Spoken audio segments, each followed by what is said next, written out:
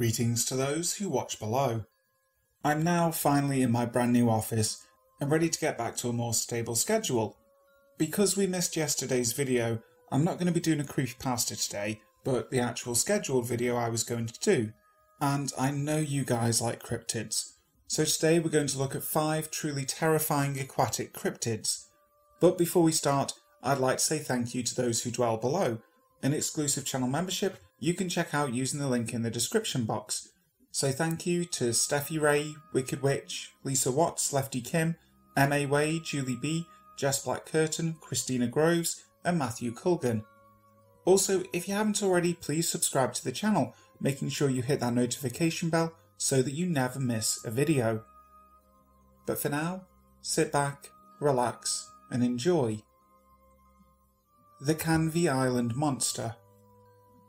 The Canvey Island Monster is the name given to a creature whose body washed up on Canvey Island in Great Britain. The creature had reddish-brown skin, gills and bulging eyes. It had hoof-shaped feet with small claws, sharp teeth and was small.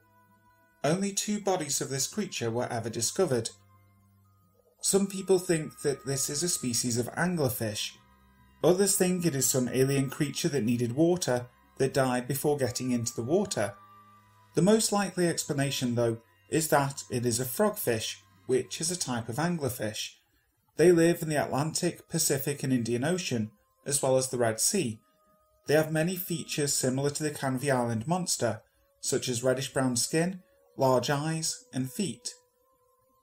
The specimen that washed up in 1953 was described as being 2.4 foot long, with the thick reddish-brown skin, eyes and gills.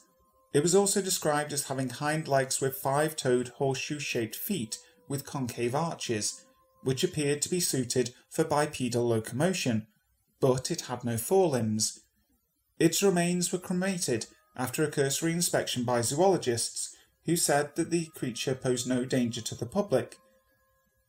A second specimen in 1954 was described as being very similar to the first, but much larger, at about 4 foot long, and weighed about 25 pounds.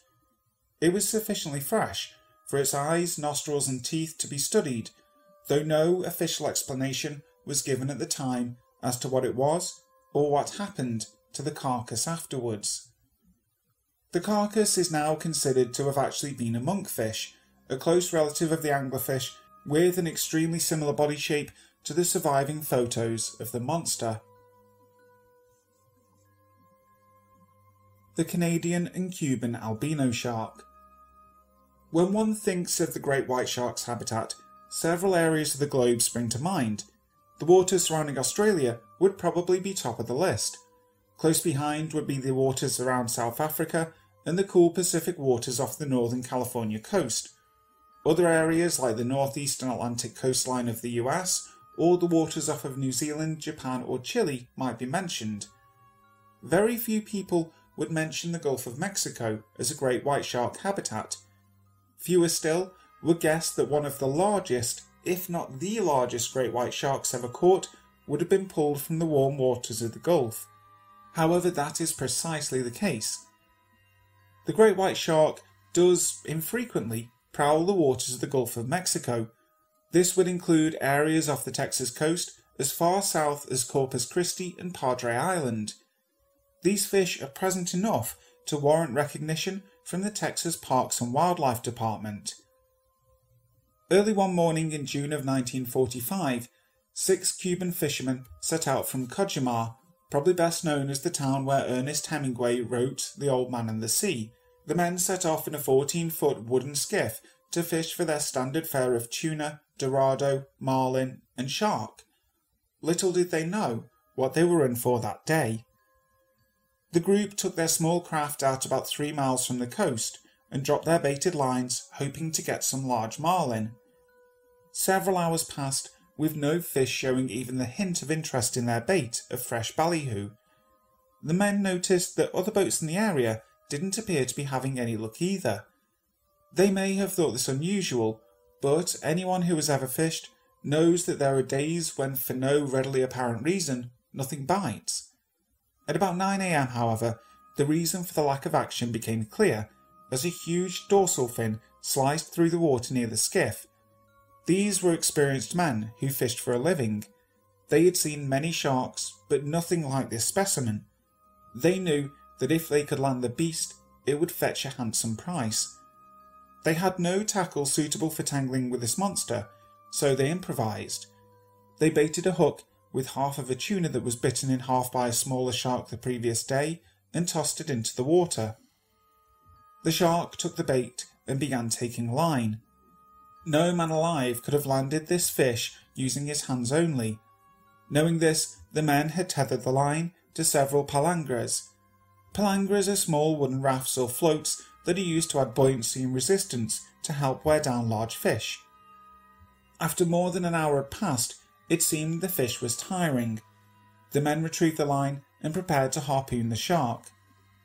When the great white was within 20 feet of the boat, it suddenly made a run straight at the keel. It struck the small craft with incredible force and began biting the keel. Wooden splinters flew in all directions. The shark retreated, circled, and prepared for another attack run. The fishermen, feeling they would not have another chance, readied their harpoon. They were successful in harpooning the fish, but this didn't stop the attack. This time the shark took a bite out of the rudder. The great white continued to fight mightily for a while, but finally died and was brought back to shore. According to records, the great white measured in excess of 21 feet in length and weighed an astounding 7,100 pounds. The size and weight of the Kojima shark has been hotly debated ever since. Some, based on photo analysis, say the shark was close to 16 feet in length and was never officially weighed. Regardless, it is one of 4 sharks that are known to be monster great whites. This includes an Australian specimen caught in 1870, measuring 36 feet in length, a New Brunswick Canadian shark that is said to have been 37.6 feet, caught in 1930s, and most incredibly of all, a great white caught by a Portuguese trawler just west of the Azores that was said to be a mind-blowing 41.2 feet in length. While the accepted maximum size of the great white is roughly 20 feet, sightings of larger sharks continue to come in from time to time. One of the most impressive recent sightings is of a huge shark that bit another 11-foot-long great white nearly in half off of the coast of Australia back in 2009.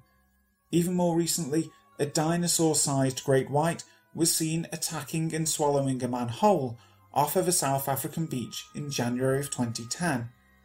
Huge sharks do still rule the oceans of the world, and yes, that does mean at least occasionally the Gulf of the coast of Texas. So this begs the question, how many other monster great whites are lurking in our oceans? Trunco. Trunco is the nickname for a cryptid reportedly sighted in Margate, South Africa on October 25, 1924, according to an article entitled Fish Like a Polar Bear, published in the Daily Mail. The animal was first seen off the coast battling 2 killer whales, which fought the unusual creature for 3 hours. It used its tail to attack the whales and reportedly lifted itself out of the water by about 20 feet. The creature washed up on Margate Beach, but despite being there for 10 days, no scientist ever investigated the carcass while it was beached.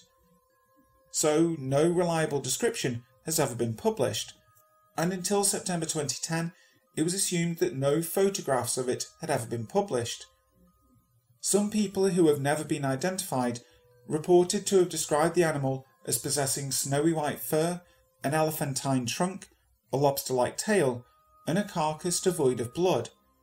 While it was beached, the animal was supposedly measured by beachgoers and turned out to be 47 feet in length, 10 feet wide and 5 foot high, with the trunk's length being 5 foot long.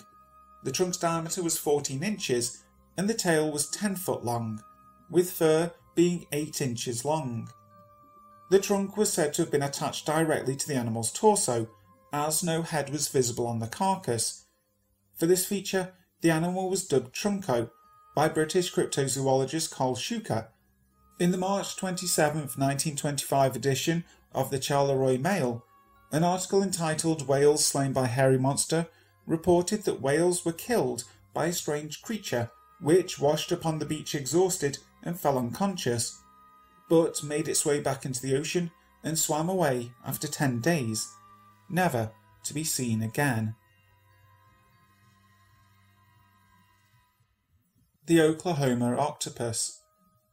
The Oklahoma octopus is a cryptid generally said to inhabit 3 of the freshwater man-made lakes of Oklahoma, where it attacks and kills unsuspecting swimmers.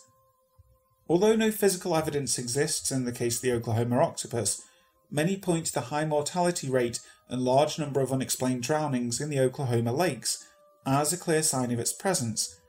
There have also been numerous reported sightings. The Oklahoma octopus is most likely a cephalopod, more specifically an octopus according to the descriptions of the creature. This would make the Oklahoma octopus the only freshwater dwelling cephalopod species. This would not make this animal entirely unique, as numerous members of the shark family live in freshwater environments, including the Ganges river shark. Some skeptics doubt the existence of such an octopus. However, octopi have been recorded, at least for brief periods of time, living in freshwater environments. One such case involves a common octopus being caught at Lake Conway in Faulkner County, Arkansas. The animal was most likely a released pet that survived long enough to cling onto the gates of the lake's dam. According to the rumours, the Oklahoma octopus is about the size of a horse and, funnily enough, resembles an octopus, with long tentacles and leathery reddish-brown skin. It is reported to live in Lake Thunderbird, Lake Oolagar, and Lake Tenkiller, which are all in Oklahoma.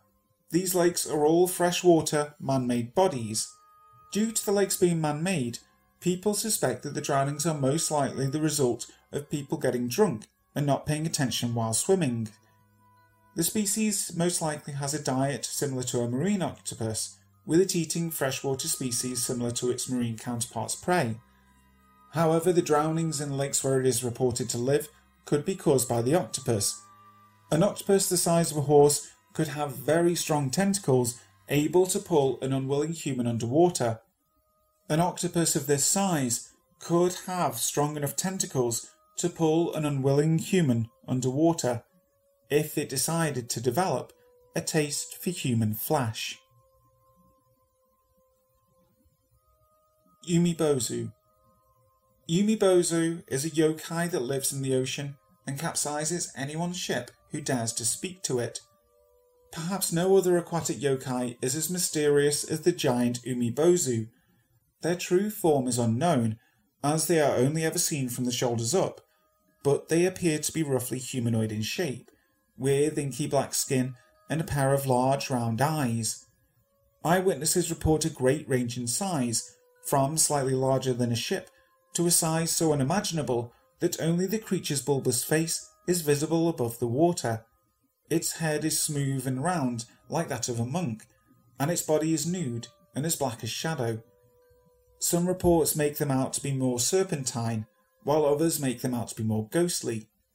Umibozu is said to appear on calm nights, where there is no sign of anything else out of the ordinary. All of a sudden, with no warning, the waves and the weather whip up into a furious condition, and out from the tumult rises a titanic creature. It moves to destroy the ship, either by smashing the hull in a single blow or taking it down bit by bit, depending on the size of both the ship and the Umibozu. Occasionally, instead of smashing the ship, an Umibozu will demand a barrel from the crew. It uses this to pour huge amounts of water onto the deck, quickly sinking the boat and drowning the crew. If given a barrel with the bottom removed, the Umibozu will scoop and scoop to no effect, and the sailors will be able to make a lucky escape. Some say that the Umibozu are the spirits of drowned priests, cast into the sea by angry villagers. These priests were then transformed into ghosts due to the horrible nature of their deaths, making them cousins of the similarly dreaded Funa Yorai, with whom they share some similarities. Others, however, say that Umibozu are a type of sea monster which lives in the depths of the Seto Inland Sea. and that they are the progenitors of a large variety of other aquatic yokai. Because sightings are rare and almost always fatal, it is likely that the true nature and origin of the spirit will remain a mystery for a very long time. Hi guys, thank you so much for listening to today's video. I really hope you enjoyed it. If you want to hear about more cryptids and creatures from folklore, I do have a few ideas of types of cryptids I'd like to do in the future, but I'd always love to hear your input as well. Also, if you like the video, make sure to leave a like, and if you haven't already, please subscribe to the channel, making sure you hit that notification bell so that you don't miss the next video. So, until next time, sleep tight.